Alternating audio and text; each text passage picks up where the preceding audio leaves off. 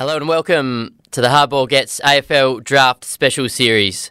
Completely packed for work and the weekend, this podcast is brought to you by the all-new Mazda BT50 SP, the complete package. Let's get stuck in.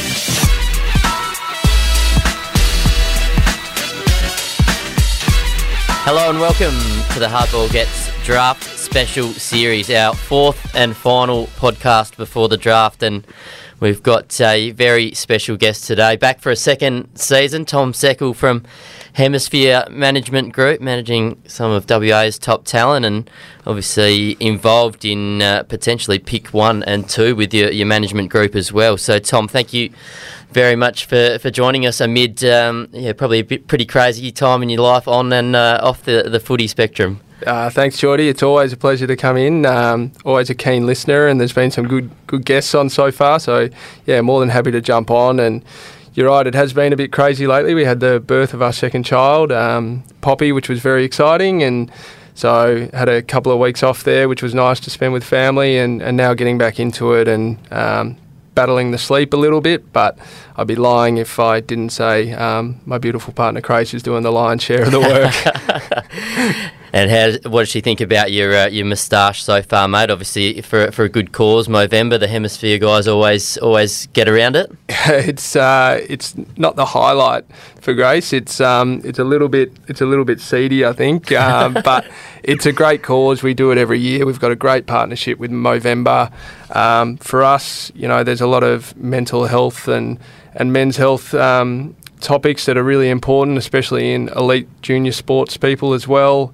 You've got social media pressures, performance anxiety. There's so much that goes into it, and to shine a light on it a little bit, raise some money and more importantly, some awareness for it. It's a fantastic cause, and our players and our draft boys get around it. They start growing it as well, and the earlier they can sort of recognise and realise how important that mental health space is, the better they can be on and off the field, and tackle what they need to going into the AFL. That's fantastic, mate. Just a quick one. Who's got the best one so far? Anyone got a bit of a head start on any others? They've all got about 17-year head start. They all struggle a little bit. I wouldn't have thought there's a genuine out-and-out leader. They're all pretty blonde and they're all pretty fluffy and everything. So I think if I had to pick one from the Hemisphere team, Dave Trotter, one of our agents and directors, he's always pretty strong. He mixes a handlebar with a goatee and different things. He could grow one in about a day, so he's probably the leader.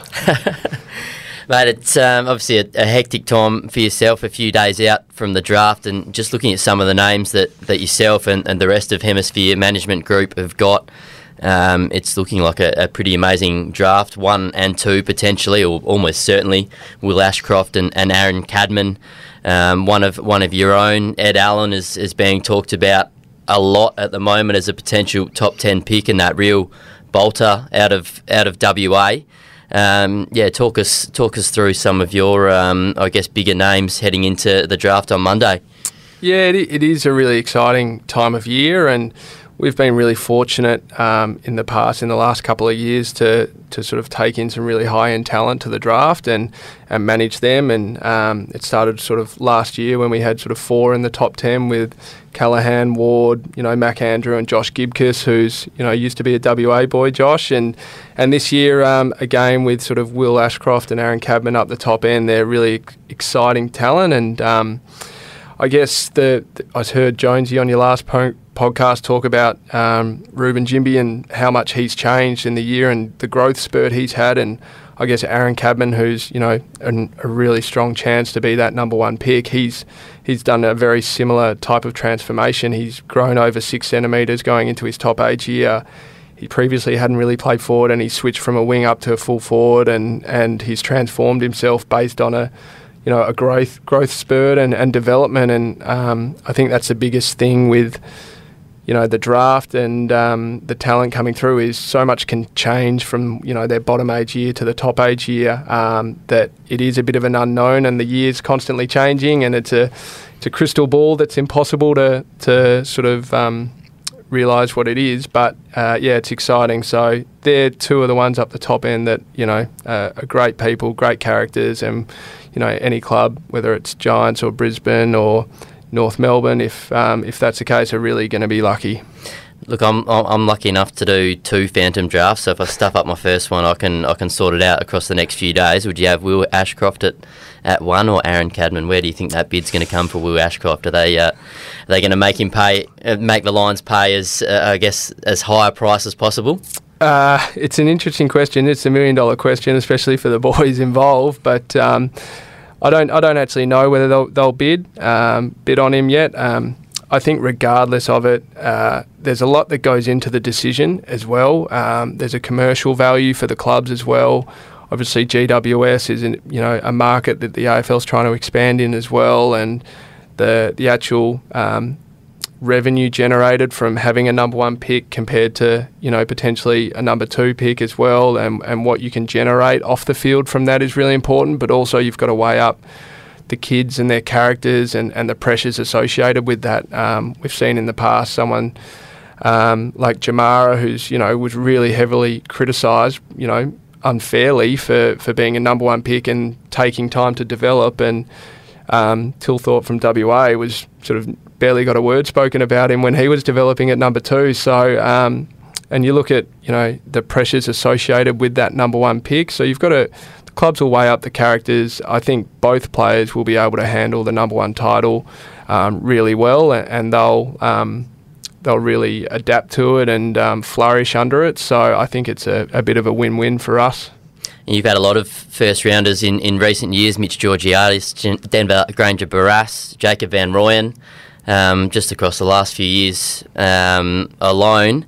Looks like you'll have another one in Ad Allen. What makes him so special? And talk us through, your involvement in his year, because it's been a remarkable rise, hasn't it?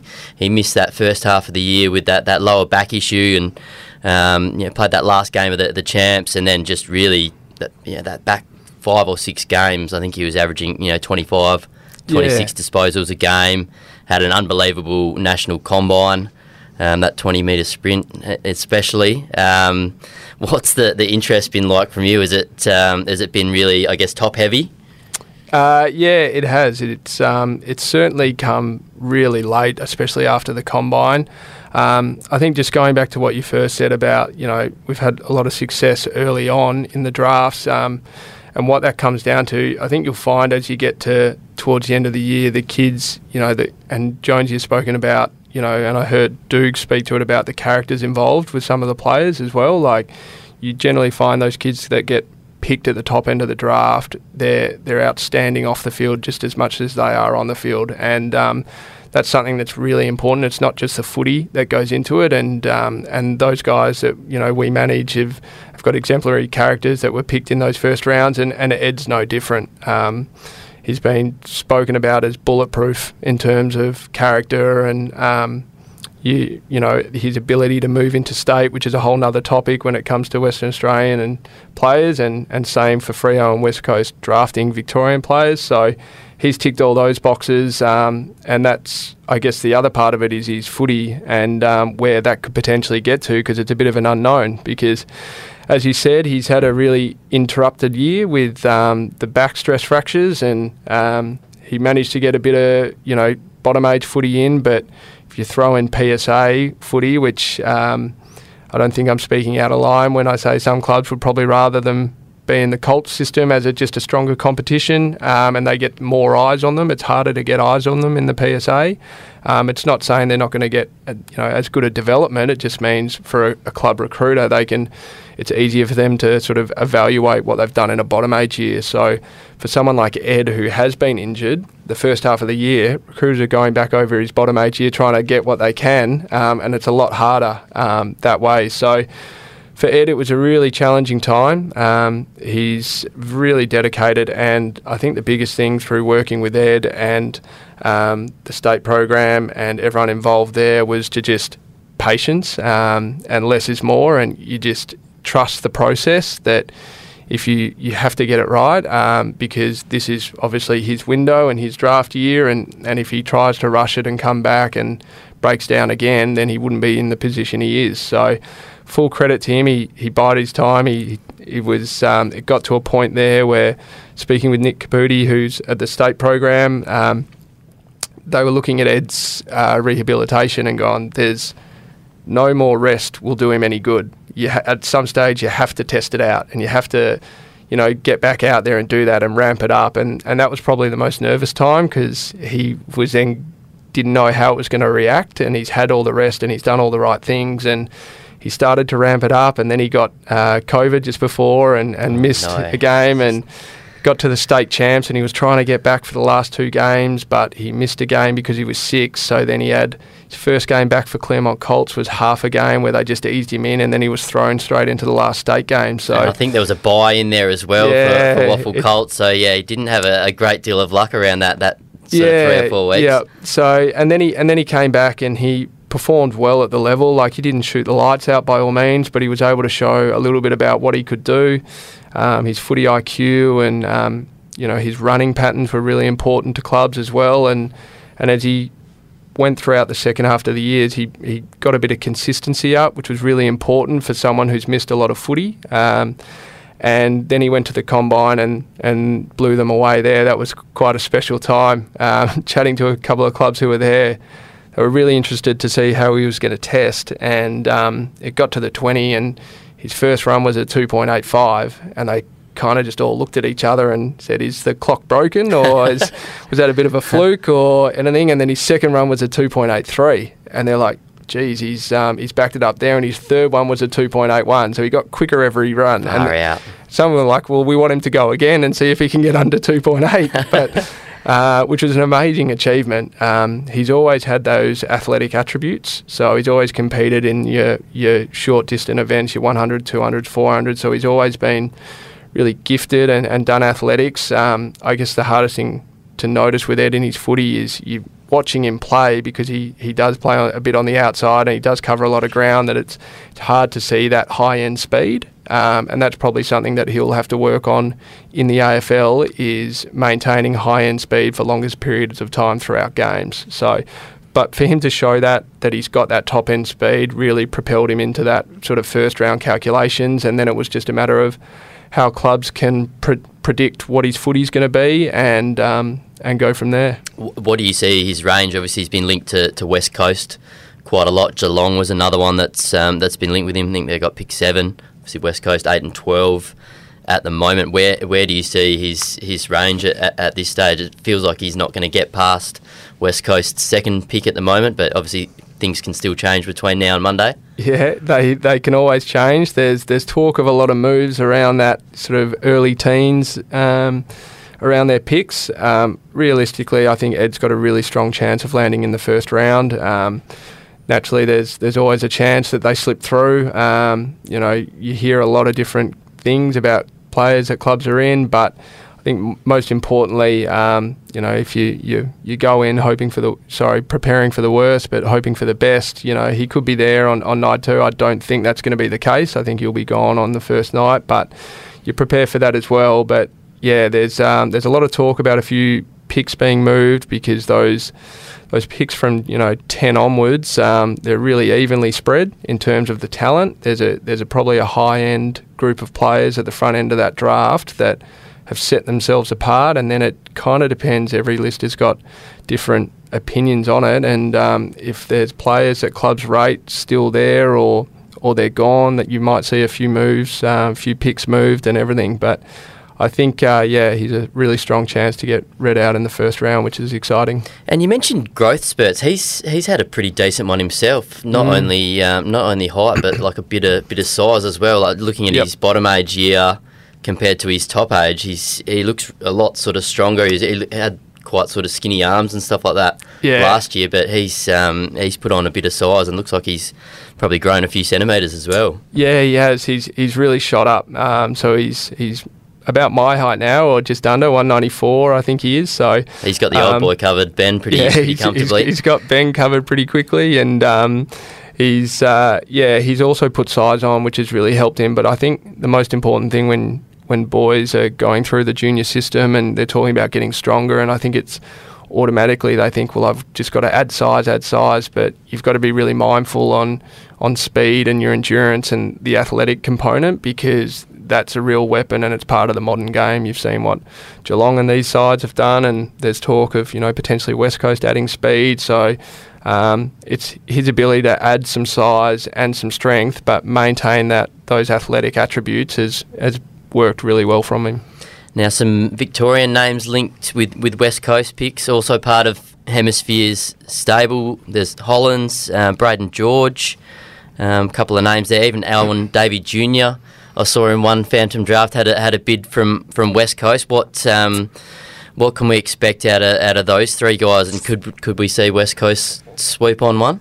So they're really, really high in talent, those guys. So Ollie Hollands obviously is the brother of Elijah, who was drafted as a top 10 pick to the Gold Coast a few years ago. Dave Trotter from our office here, he looks after Ollie, and he's a running machine. So he's done a sub 6 2K. I think he was just over that at the Combine, but he's played wing through the midfield. He's a really safe player. There's not too much that will go wrong with him. So it sounds like exactly what West Coast need with that outside run. I think he's been likened to an Ed Langdon sort of type as well.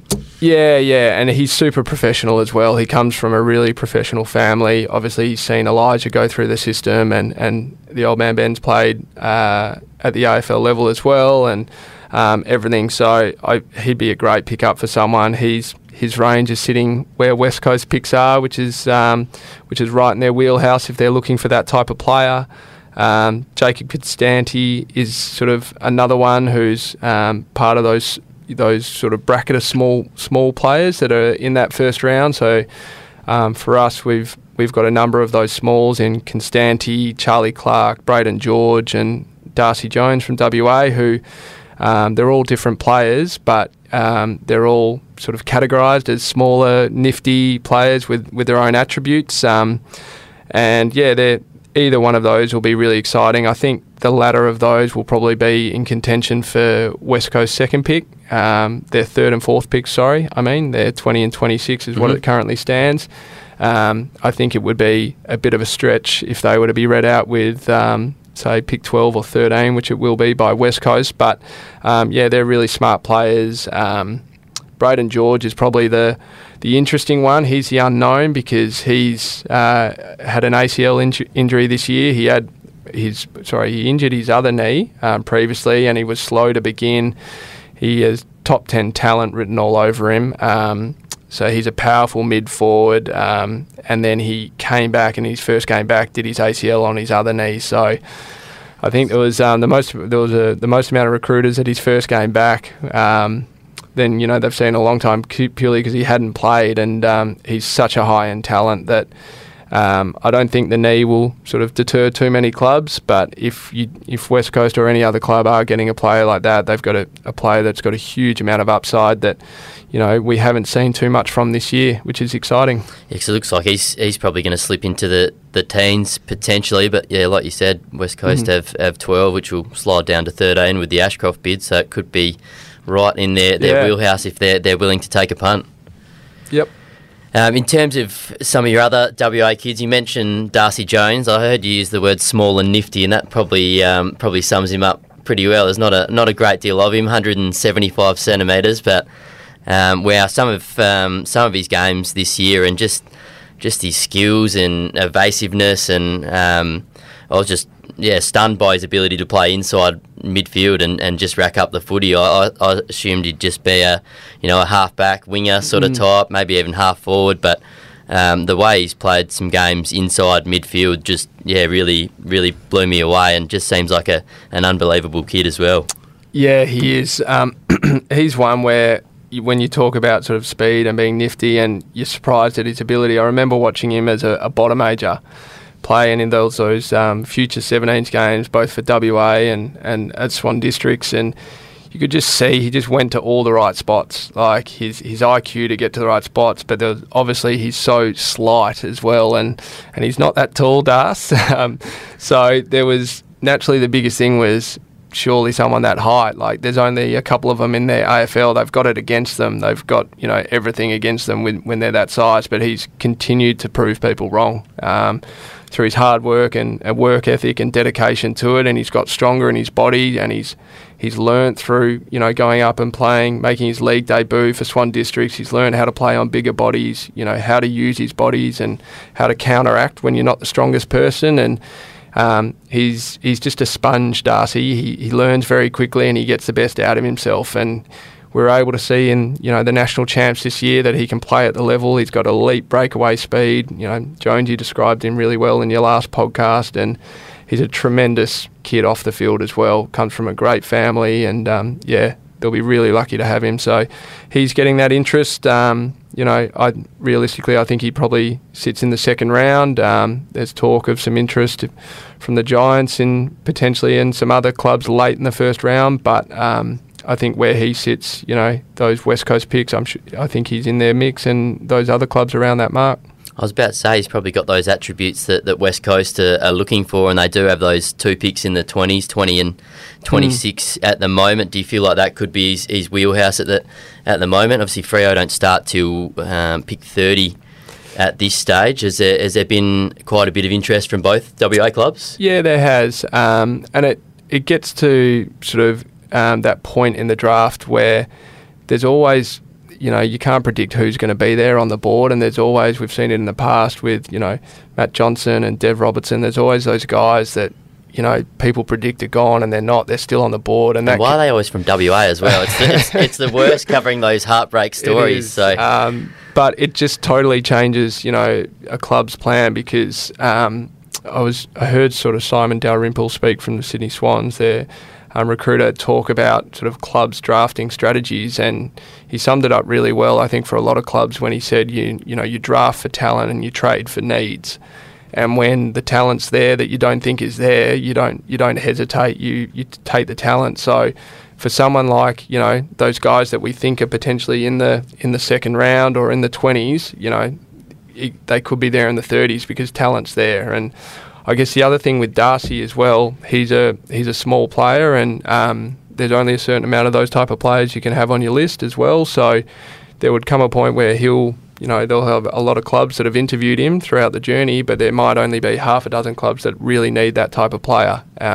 But he's got the talent and he's pushed himself up there. So he's an exciting prospect. So that probably rules the Bulldogs out. They probably can't have two guys like Caleb Daniel and Darcy Jones running around with the helmet on. Too confusing. You never know. It could be the master and the apprentice. One other kid I've covered quite closely this year is Jed Adams. I was there for his league debut against South, which unfortunately was his last game of the year as well. Showed plenty before the shoulder injury, required surgery. But yeah, ripping kid, bit of an extrovert, plays the tunes down at Rushton Park for training. He's a police cadet.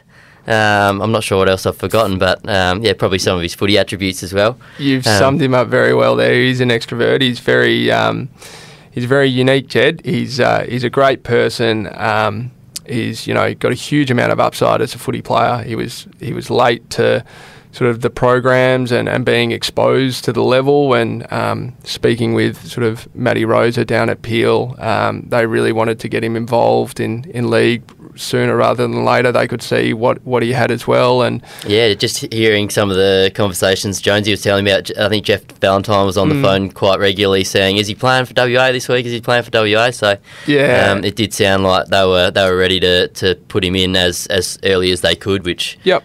Yeah, exactly, and he started to put some really consistent games on the board. He's got a lot of upside. He's a good size. Jones, you described him really well. I think the biggest thing for Jed would be just because he's so new to the environment and the level, that he's got a lot of growth to do, especially in his professionalism and his ability to apply himself, and that's come through, and he knows what he needs to work on. And I think it's great that he's doing his police cadetship off field, and he's got something else going, because he's trying to find the balance of footy and work and being that lovable larrikin at the club as well. So he's a great kid, and there aren't too many key defenders in the draft. It's probably more of a midfielders draft, as you well know. So that puts him into that contention in the back half. Yeah, spot on. Especially Freo picked 30, and then they got those back-to-back picks in the 40s as well. Do you feel like that's potentially his range? And obviously, David Walls dropped a nice little hint earlier in the week saying that they were looking for key backs as well. He's spoken with them already this year. He's obviously right under their noses with the alignment. Do you see that being a potentially good fit? Yeah, absolutely. If I had to sort of go with my gut, I'd say probably more unlikely for the 30 for Freo. I just think there's always going to be talent you don't expect that are there. So I think he's probably more the second half of the draft, Jed. But in those Freo picks in the 30s, and there's a lot of clubs that need those key defenders, and there's not many in the draft. So if the need's there late in the draft, and when you get to later in the draft towards the back end and the rookie side, you can have a bit more leniency to sort of draft for needs rather than talent, because the pool's so similar, and you can fix a few holes, and it's not too much of a risk when you've got those late picks. So I think that's where he will sit. And it sounds like Port have shown a little bit of interest as well. They do seem to love a West Aussie. Obviously, one of your other boys in Mitch Georgiadis, Taj Schofield as well, who's obviously recently been delisted, but they tend to go for a few West Aussies, so it might be another potential contender for him. Yeah, they. I think they've been pretty vocal on a few things that they need. We'll look at a key defender. I think they're taking in 2 picks. They've got one around 30 and then one around 33 and one in the 60s off the top of my head. But I guess for them it just depends on what's available at that pick and so on. And in terms of the next generation academy stuff, you've got one foot in both camps. Tyrell Dewar looks almost certain to become a West Coast player if there isn't a bid in the 40 protected zone, obviously. And Josh Draper obviously finished the season well after such a frustrating run with that ankle injury. And what was that? What was the way you described him? It was a horse racing term. I can't remember now, but his athletic traits are pick of the yard. Yeah, that's the one. Yeah, that's the one. Drapes is he's a specimen. He's got huge athletic capabilities. Obviously, he comes from a basketball background, so he's got a lot of learning and a lot of development to do from a football aspect. Sometimes you can watch him play, and when you look at basketballers, sometimes when Drapes was first starting out with footy, he was jumping off 2 feet and wasn't running and launching off one, and those attributes that basketballers have. But he's got that great spatial awareness that comes with learning and playing another sport as well. He played in he won gold for WA in the national champs. With another couple of other sort of. Alex Condon was another one who was in that team, I believe, and then he's gone and focused on footy and changed his mindset. So he's got a lot of development and a lot of learning to do, but huge amount of upside. And unfortunately, he got that ankle injury, which really derailed his year. He was pretty disappointed, but to his credit, there was a slim chance he could come back and potentially play finals, and he did all his rehab and all his due diligence, and he was able to come back and string some games together at the back end of the year, which was a huge reward for him. And win a flag as well. Yes. So both Adams and Draper played a bit in those intra-squad games as well, and it sounded like they really caught the eye of Freo there and impressed. So, certainly some hopes there. Has Josh been given any indication by the club that if he doesn't get picked up in the 40, which is looking unlikely at the moment, that they'll pick him up? So I think I heard, Dukes talk about Conrad as well. Like, I think Freo have got a lot of balls in the air, really. I personally, with Drapes and Tyrell at West Coast as well, I think probably there's a slim chance a big comes for them after 40. But I think there's probably more chance of them going through to the rookie list, which is great for Freo and West Coast to be able to put them on the Category B list and have more flexibility for the national draft as well. So I think that's what they're hoping will happen, and then they've got some decisions to make as well about which way they go. So I think it's looking positive, but you never want to sort of jump ahead and think it's done. Well, that ankle injury probably helped the Dockers a bit, because if Draper was to put in a massive season, that would have as long as it wasn't too bad and put him out for too long. I think so. Might have been another Jesse Motlop situation where the bid came too early, unfortunately. So another one of your boys. Yes, he's going well as well. Jess, he's in the top running group now, first week back for Carlton. So I described him as the worst house in the best street. He's in the top running group, but he's at the back. So he's getting fitter, and he's up for a big pre-season, and I reckon he'll have a fantastic year at the feet of Charlie and Harry there next year. Anyone else looking like a breakout year? Obviously, Jacob Van Rooyen recently signed a 2-year extension and was really close to playing some AFL finals footy. It would have been a remarkable debut playing in finals. How's he tracking for next year? Do you feel like he's really, really close to an AFL debut early days? Yeah, absolutely. He was obviously a high investment for Melbourne, being their first pick of the draft and being a first-round selection, so they were always going to take their time with him. They were coming off a premiership as well, Melbourne, so they're a really successful team. He wasn't going to walk in or anything like that, and to his credit, he's had a fantastic year, a full year of VFL. He's won a VFL flag. That will hold him in such great stead. Like, he was so close to a debut late in the year, but I think it got to a stage where Melbourne didn't want to upset their forward mix leading into a final series. So, there was a time there around 15, 16 where I think he kicked 5 or 6, and then they had a bye the following week, and the VFL had a bye, or Melbourne had a bye, and it kind of just, the way it worked out, that we'll give him another one, and then he was a little bit quiet, and then it got to the stage where it's like, well, we don't want to change the mix leading into finals, which is understandable. So, I think he's in for a huge pre-season. The biggest thing for him, I guess, last year was just running out games, just learning to, at that level, that, he needs to get his body right and get on top of and being able to get fitter and run out those games to have as much impact as possible, because once you get to that next level, you get exposed really quickly. So, we're really excited to see what Rui can do next year. I know Melbourne and their fans are really excited about what he can do, and he had some huge performances for Casey, so it'll be great to see him debut next year and, hopefully slot in that forward line. And Mitch Georgiadis, he's a really intriguing case, isn't he? I mean, he got sort of dropped a couple of times throughout the year. There was obviously that speculation. You got on the front foot, so well played, and you said, no, there's no chance he's leaving. And sure enough, he's not leaving. So it didn't stop all the questions and articles, though, that's for sure. No, it really didn't. And then, obviously enjoyed an off-season in America with Travis Boak, training at NFL clubs and that sort of thing. How's he tracking? And I guess what's the time frame with his contract? He's obviously out of contract next year. I'm sure Rowan O'Brien and David Walls. He's just an exciting WA talent. So it's a no-brainer that those two clubs will be keeping a close eye on it. But I guess what sort of time frame will Mitch sort of decide, and what factors go into play there?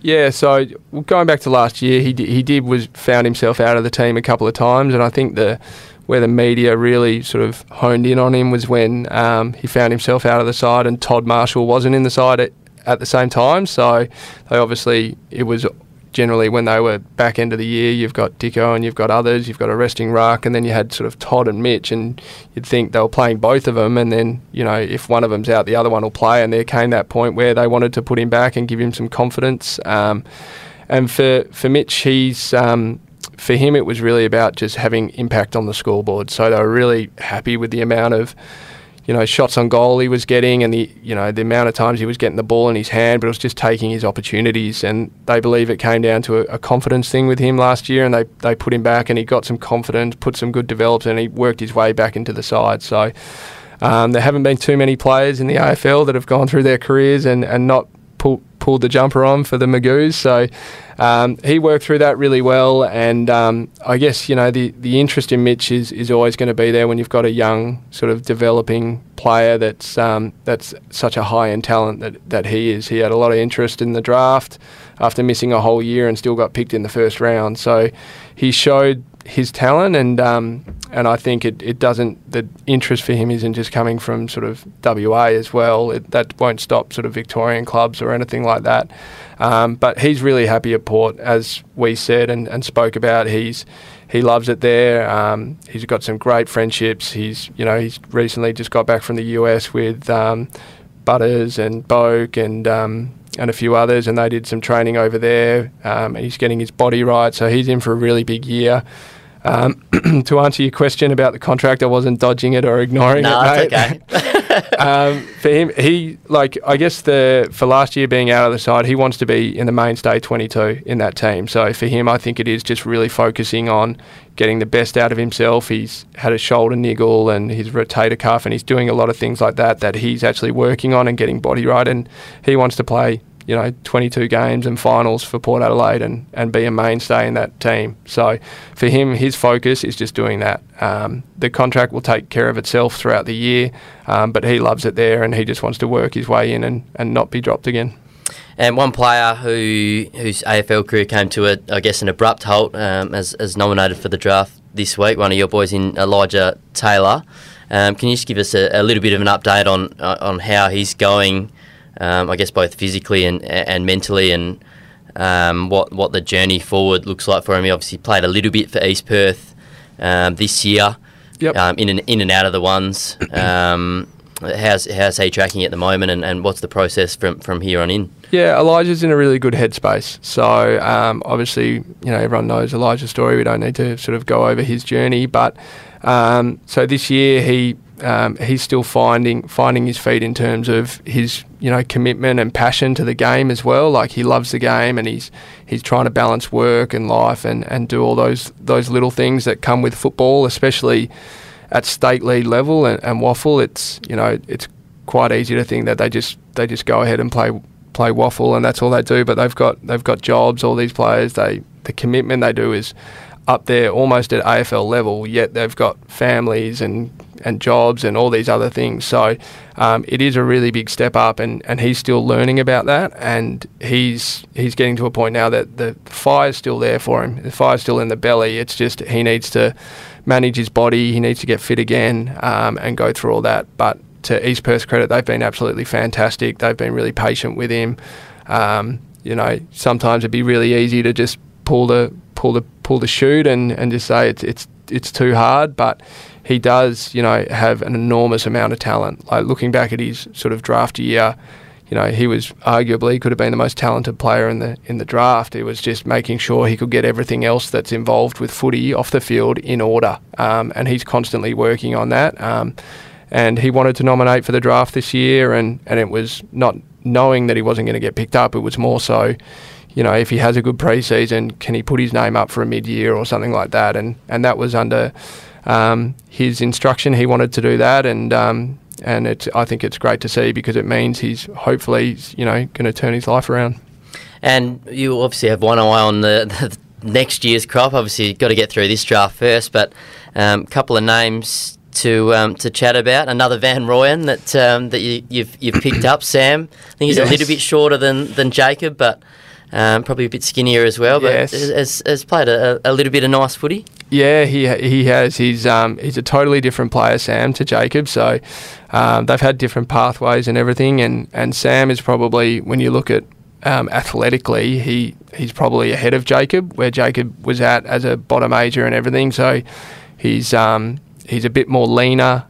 He's a bit more agile. I'm probably selling Rui a bit short here, but hopefully he's not listening on. But on the flip side, Jacob's football was probably more developed than Sam's and what it is this stage. So Geordie Smith and the team at Claremont have done a fantastic job with Sam. I think naturally it's really hard to be someone's younger brother, especially someone who's had been a high draft pick and everything, and especially when journalists like me keep writing about him. So yeah, I apologise for that. Claremont and the team, Geordie and the team there, have been fantastic, because they're just taking a really slow approach with him. They're trying not to put any pressures on him, and I don't think there should be any pressure on him. But he's got some fantastic attributes. He's played some really good games, and he went back and played some local footy last year to get back to actually, playing for passion and the love of the game, which I think has been fantastic for him. And he's really looking forward to a big pre-season and hopefully putting his best foot forward next year for Claremont, and you never know what can happen. And Xavier Walsh, do you want to tell us a little bit about him? He's obviously been part of the state program and that before, so looks a decent size as well. Yeah, he's a really exciting player, Xavier. So he was part of the WA 16s as a top ager, as a 17-year-old part of that carnival. And he's sort of been switched forward. He's a key position player now, and he's really grown, and he's got a lot of presence about him as well. So he's got a huge amount of upside. He's a terrific athlete as well. So it'd be really exciting to see what he can do. And similar to Sam, there is he's one that will take a bit of time. They're both key position players that will be really excited to see what they can do next year. From some other guys, I think from a WA point of view, next year is going to be really exciting as well. I think they've got a really strong crop. I heard Jonesy speak about the academy boys. That's really exciting, but I think there's a number of kids under that as well that I'm sure a lot of people probably have heard of but don't know too much about. Reece Torrance one, isn't he? He had an amazing Waffle Colts grand final as a bottom major, so he was probably a bit stiff not to get in that academy, but there's probably several others as well. I also think Cohen Sanchez has gone under the radar a little bit. Like he was invited to that grand final futures game. He obviously couldn't make it over because he was a bit sore, so he didn't get to play in that, and he's just those groin issues this year, wasn't it? He's been out with injury, and he's a really exciting prospect, Cohen. I think he's going to have a really big future, so it's exciting to see what's going to come out of WA. Thanks for your time again, and let's hope a few of your boys get called out nice and early on Monday and Tuesday. No worries. Thanks, Geordie.